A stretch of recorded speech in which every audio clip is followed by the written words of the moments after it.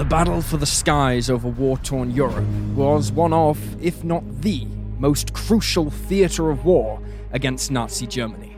The strategic bombing campaign carried out by the Allies grew in strength with every passing year, until literally thousands of four-engined heavy bombers, like the American B-17 Flying Fortress and the B-24 Liberator, blotted out the sun a day. At night, British and Canadian planes turned the darkness into an orange glow of flame as their bombs ignited below.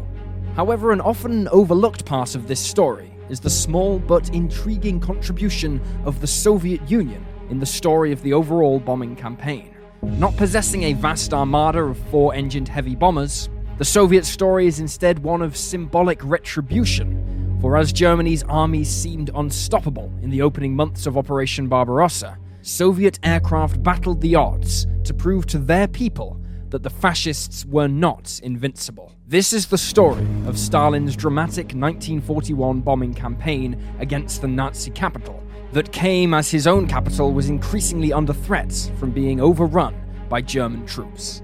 Welcome to Wars of the World.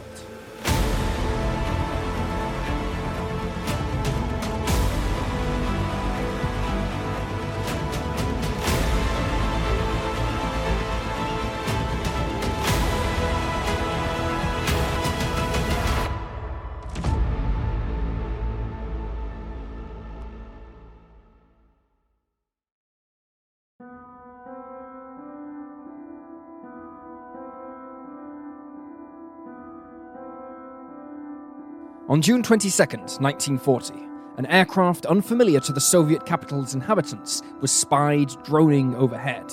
It was a Luftwaffe Junkers Ju-88D bomber, tasked with conducting a photographic reconnaissance of the city, and in doing so, became the first German aircraft to reach Moscow. Over the coming month, Luftwaffe reconnaissance missions would increase in frequency, allowing German commanders to build up an intricate picture of the city and monitor the progress of its defensive preparations as the Wehrmacht advanced. On July 18, 1940, the intelligence picture the German aircraft had built up of the city was presented to Chief of the General Staff of the German Army, Generaloberst Franz Halder, who identified a number of high-value targets for an aerial bombing campaign. Such targets included rail and road junctions to disrupt the flow of supplies into the city, the Moscow hydroelectric power plants, several armament factories, and numerous symbolic targets, such as the Kremlin, the seat of Soviet power. Having presented these to Hitler, the next day, on July 19th, the Führer signed Directive OKH No. 33, which authorized a series of air raids on Moscow in preparation for the ground assault to take Stalin's capital city. The air campaign against Moscow was dubbed Operation Clara Zetkin, after the founder of the German Communist Party, and there were mixed reactions from some of the Luftwaffe leadership. Head of the Luftwaffe, Hermann Göring, viewed it as vital to the overall campaign against the Soviets, even if only for propaganda and prestige purposes. The head of the Luftwaffe's No. 8 Fliegerkorps, General Richthofen, relished the idea of bombing Moscow, believing that the terror such attacks would instill would collapse Stalin's regime, despite the fact similar notions had failed to achieve success against the British the year before. However, General Field Marshal Albert Kesselring was more skeptical of the plan's success. He knew the Luftwaffe bomber fleets were spread pretty thin, flying tactical operations in support of the army, helping to keep the Wehrmacht advancing eastwards. He therefore questioned the validity of the raids at this point in the campaign, given that it would divert bombers away from this vital task, and pointed out that the Luftwaffe's bomber fleet was ill-suited for such a long-range, strategic bombing campaign. He also expressed concerns over what might happen to his men if they were shot down and captured by enraged Soviet citizens. Hitler would not be dissuaded, however, and on July 21, 1940, crews that would comprise a force of 127 Luftwaffe bombers were briefed on their targets for the raid that would take place that night. With no bomber bases close to the front lines, the German twin-engined bombers would have to fly from airfields as far west as occupied Poland and even East Prussia, which severely limited their bomb load, with some aircraft barely able to carry 1,000 pounds of ordnance. At around 2000 hours Moscow time, the German bombers began forming up over Poland and then driving eastward towards Moscow. At 2110 hours Moscow time, Air raid sirens rang out, and anti-aircraft guns were armed and trained skyward. The first German aircraft over the city were Heinkel HE-111s, which proceeded to drop photo flash and incendiary bombs, which illuminated the targets for the waves of bombers that were to follow. The German raid met stiffer resistance than was anticipated, but the anti-aircraft gunners were poorly coordinated, meaning even as German bomber crews found their aircraft illuminated by searchlights, they were often left completely unchallenged. By the time the raid was over, more than 1,000 fires had been started throughout the city, causing wide-scale disruption, while a single bomb scored a direct hit on the Kremlin. But amazingly, the fuse malfunctioned, and it failed to explode. Either unintentionally in the chaos of the night's events, or deliberately in order to avoid reprisals from Stalin, the commanders of the anti-aircraft gunners made wildly exaggerated claims over how many German bombers they had brought down. In reality, only 2 German planes were lost during the mission, leading to the Germans declaring the raid a success, and more would follow in the coming days.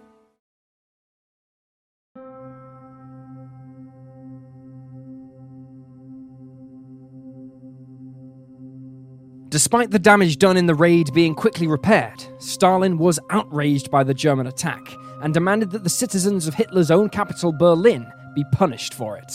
This, he believed, would help temper the growing anger and fear spreading amongst Moscow's population, now they were under direct air attack. Stalin's own air commanders were less than enthusiastic to take on this new assignment, although they dared not disobey the Soviet dictator. If Stalin told you to do something, you did it. The problem was that Berlin was even further away from the Soviet airfields than Moscow was for the German bomber fleet in Poland. Like the German Luftwaffe, the Soviet Air Force, the VVS, was tailored predominantly towards tactical operations in support of the Red Army, and was so mostly comprised of medium-range, twin-engine planes. However, they did possess a handful of longer-range types, and one 4-engined long-range bomber, which could possibly deliver the retaliation Stalin demanded. The Petliakov PE-8 was to have been the backbone of a new 4-engined strategic bomber force, but in the end only 93 examples would ever be built at a ridiculously slow rate over 8 years. Ironically, it was Stalin himself who had curtailed the Soviet Union's strategic bomber program, as prior to the outbreak of the war he had dismissed the concept as fanciful, a dream concocted by thinkers, whereas the tactical bomber was a combat-proven concept. Entering limited service in 1940, the bomber was designed to showcase the Soviet Union's ability to project air power over long ranges, but in reality, it served primarily as a propaganda tool, while operationally, it was seldom used to attack anything the tactical bombers could not. Powered by 4 1,500 horsepower engines, it had performance broadly equivalent to early British Avro Lancasters, although only when flying with a significantly smaller bomb load, and that's not to mention that the engines were plagued by reliability issues. Plans were quickly formulated for the retaliatory raid, but the VVS was not the only branch of the Soviet armed forces equipped with long-range bombers. The Soviet Navy also possessed long-range types for attacking shipping in the Baltic Sea, and this included the Ilyushin DB-3F, which, with a combat range of 1,400 miles, could in theory attack Berlin from off the Estonian coast, a location that was technically behind German lines when compared to the situation in the motherland. Thus, the Navy and Air Force began to study the feasibility of such an attack in order to satisfy Stalin's demand. The first major obstacle was that the only airfield on the island off the coast of Estonia was too short for bombers, and so had to be lengthened as quickly as possible. Then the necessary supplies would have to be ferried there by sea to support the bombers. A dangerous prospect, given the threat of a vast array of mines the Germans had laid in the region in an attempt to contain the Soviet fleet. On August 2nd, 1941, DB-3Fs of the 1st Mine and Torpedo Aviation Regiment of the 80th Air Brigade of the Baltic Fleet Air Force took off fully loaded from Leningrad to test the new runway. Landing safely, the bomber crews quickly got to work learning the route they would take to and from Berlin. The whole operation was conducted under the strictest of secrecy, the kind only the Soviet Union could possibly enforce. Then finally, on August 7th, 1941, the Soviet naval pilots were ready to strike back at Berlin.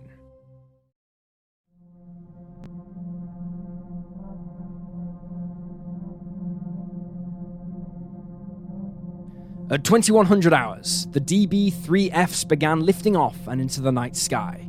In total, 13 aircraft set off for Berlin, forming up into 3 groups.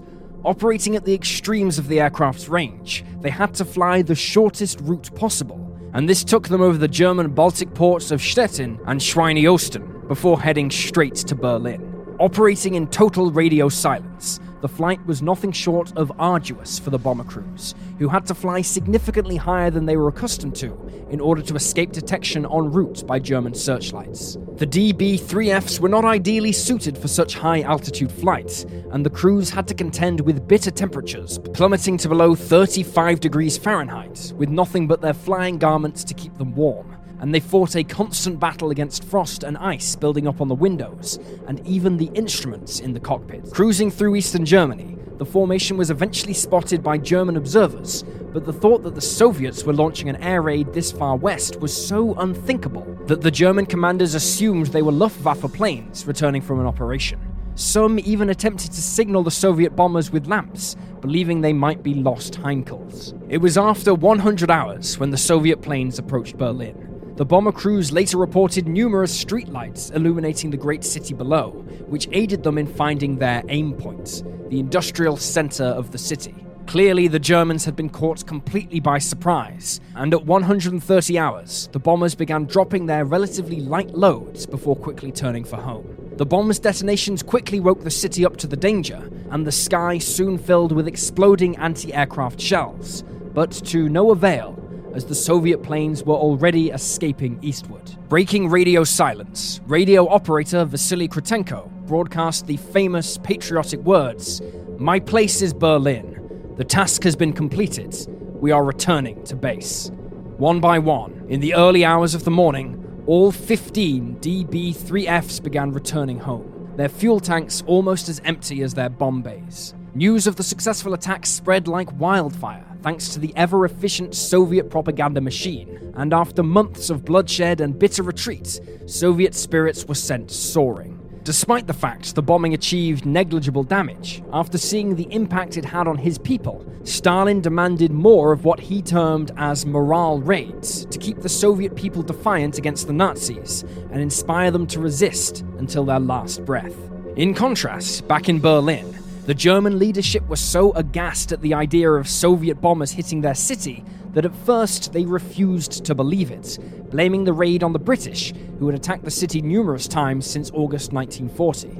It came down to the British Broadcasting Centre emphasising that the RAF had not carried out the attack to make the German command finally accept the fact that they had been caught off guard by the Soviets, a people they considered inferior to themselves.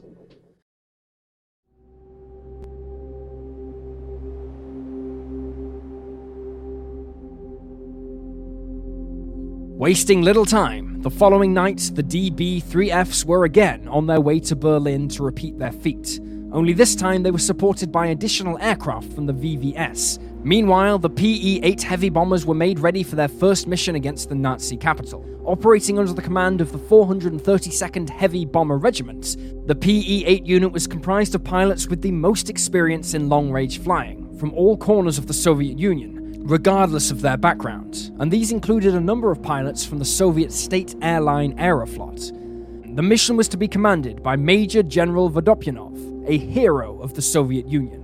Vodopyanov planned to fly from their base at Pushinko outside Leningrad, around the coastlines of Estonia and Latvia, and then dash across the Baltic to Berlin. This route, he reasoned, gave them the best chance at avoiding interception by the Luftwaffe's night fighters, who were now hunting for the Soviet bomber crews, but it also meant they would have to fly a distance of 1,680 miles to the target, which would only be possible with a significantly reduced cruising speed of just 176 miles per hour to preserve fuel. As was common practice for long-range bombing missions of this nature, Vodopyanov requested to have a secondary target for them to bomb if they found themselves unable to reach or locate Berlin.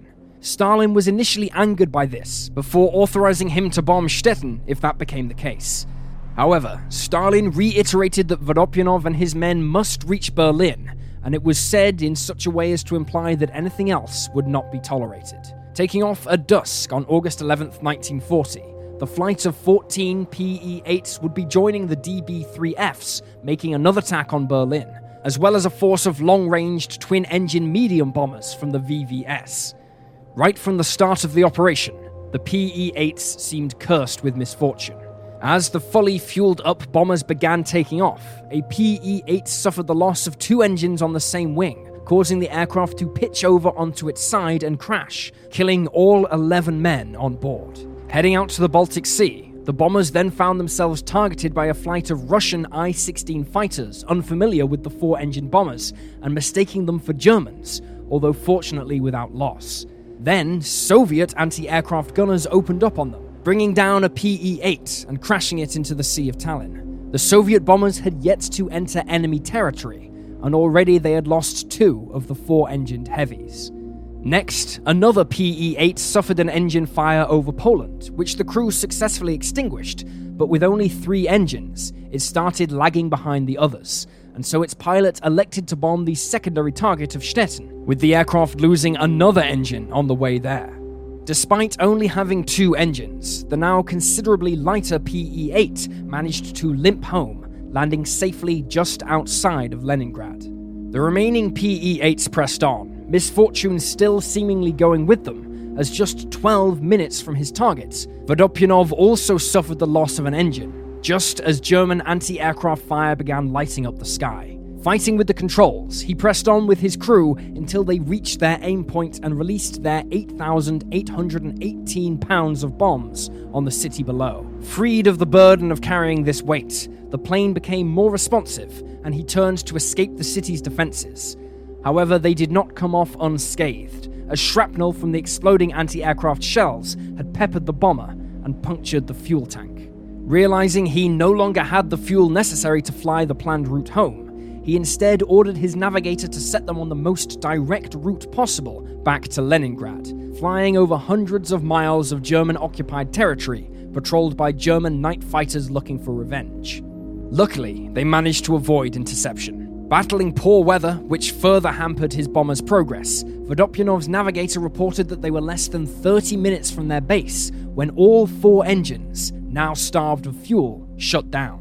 Vodopyanov managed to crash land in a wooded area just short of the front lines, and he and his 10 comrades were able to walk away from their downed bomber, back to Soviet forces. Other PE-8s also found themselves running low on fuel during the flight home, 3 making crash landings short of Pushinko, while 1 landed on a flat bit of ground near a tractor factory, where the crew used buckets to refill their aircraft's diesel engines before taking off again to complete their journey home. 1 PE-8 got lost and wound up flying over Finland, where it was shot down, killing all but 2 of the crew, who managed to bail out and were taken prisoner. In total, just 4 PE-8s had completed the mission as planned. However, the rest of the Soviet forces had also been through the mill that night, struggling to get airborne with a full bomb load from an unpaved runway. Of the twin-engine bombers, only 3 managed to take off and join in the raid, after which 2 were mistakenly shot down by Soviet air defenses on the return leg of the mission, while the 3rd disappeared into the darkness and was never seen again. While the Soviet propaganda machine continued to sing the praises of the bombings, Vodopyanov was immediately summoned to Moscow to meet with Stalin and answer for the woeful performance of his bomber crews. Tired and frustrated, his tone was not as tempered as most who found themselves in front of the communist dictator, and he launched into a breakdown of what had gone wrong. Put simply, the whole night had been a demonstration of the immaturity of the VVS's long-range capabilities. Vodopyanov highlighted how the secrecy of the mission had led to Soviet air defenses being as big a threat to them as the Germans, since no one else knew they were going to be flying that night. He also told them that had radio beacons been installed at Pushinko for the bombers to follow home, more aircraft would have made it back, but instead fuel was wasted by the crews fumbling around in the darkness, trying to get their bearings. Finally, however, he was most scathing of the ACH-30B diesel engines used in the PE-8, which had proven so unreliable that he implied it was almost criminal to send men into the air with them. He reportedly told Stalin he was ready to tear them out of the PE-8s with his teeth, a brave statement since Stalin had been one of the supporters of the engine during the bomber's development. Despite his reputation for disposing of those who seemed to criticize him, Stalin seemed prepared to listen to Vodopyanov, and with the heavy bomber regiment out of commission following its losses, work began on finding a suitable replacement engine, with Soviet engineers settling on the AN-35A V-12, which was in production for the MiG-1 and MiG-3 fighters. Some PE-8s had already been tested with the engines, but now it was to become the standard. The 1,350 horsepower AN-35A offered marginally reduced performance, including range, but it offered vastly greater reliability, and by the end of 1941, all PE-8s had been converted to fly with them, before the aircraft was re-engineered again in 1942, this time being fitted with new radial engines.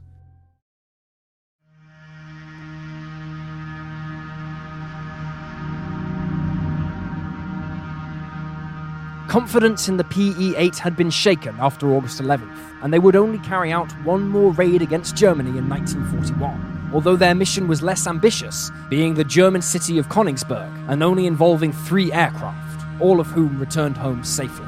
Meanwhile, the DB-3Fs continued their campaign, but an angered Hitler demanded that the island they used as a base to be captured, to deny the Soviets its further use in bombing Germany. The 10th and last of Stalin's morale raids was carried out on the night of September 4th, after which the Soviets were forced to abandon the island in the face of an imminent German attack. With the situation concerning Moscow growing ever more perilous as 1941 went on, defending the city took precedence over thoughts of conducting a sustained bombing campaign on Germany. Fortunately for the Soviets, the city was spared German occupation, and as the tide began to turn the following year, operations against Berlin and other German cities resumed, albeit at a fraction of those being conducted by the Western Allies. Of all the bombs dropped on the Nazi capital during the war, Soviet aircraft accounted for less than 1% of the total. Stalin soon returned to his belief that tactical bombers were of prime importance in winning the war, and viewed the costly strategic bomber fleets as unnecessarily wasteful in the grand scheme of things. Development of the PE-8 and other long-range heavy bombers thus ground almost completely to a halt, while the Western Allies began work on even bigger and better types, culminating in the ultimate World War II strategic bomber, the Boeing B-29 Superfortress. This lack of investment in strategic bombers would ultimately be to Stalin's detriment, for as soon as World War II ended and the Cold War began, he demanded his engineers start producing long-range bombers with which to threaten the Western powers. This requirement only grew in importance with the implementation of the Soviet atom bomb program, but Soviet engineers were some 4 years behind their Western counterparts, and so, in the interim, they were forced to simply copy the B-29, producing the Tupolev Tu-4. This airframe was such a close copy that some of the early examples still had Boeing printed on the controls. And there you have the story of Stalin's bomber offensive against Berlin. Please leave a comment down below with your own thoughts and reactions, and remember to like this video and subscribe to support the channel. Thank you for watching, and I'll see you next time.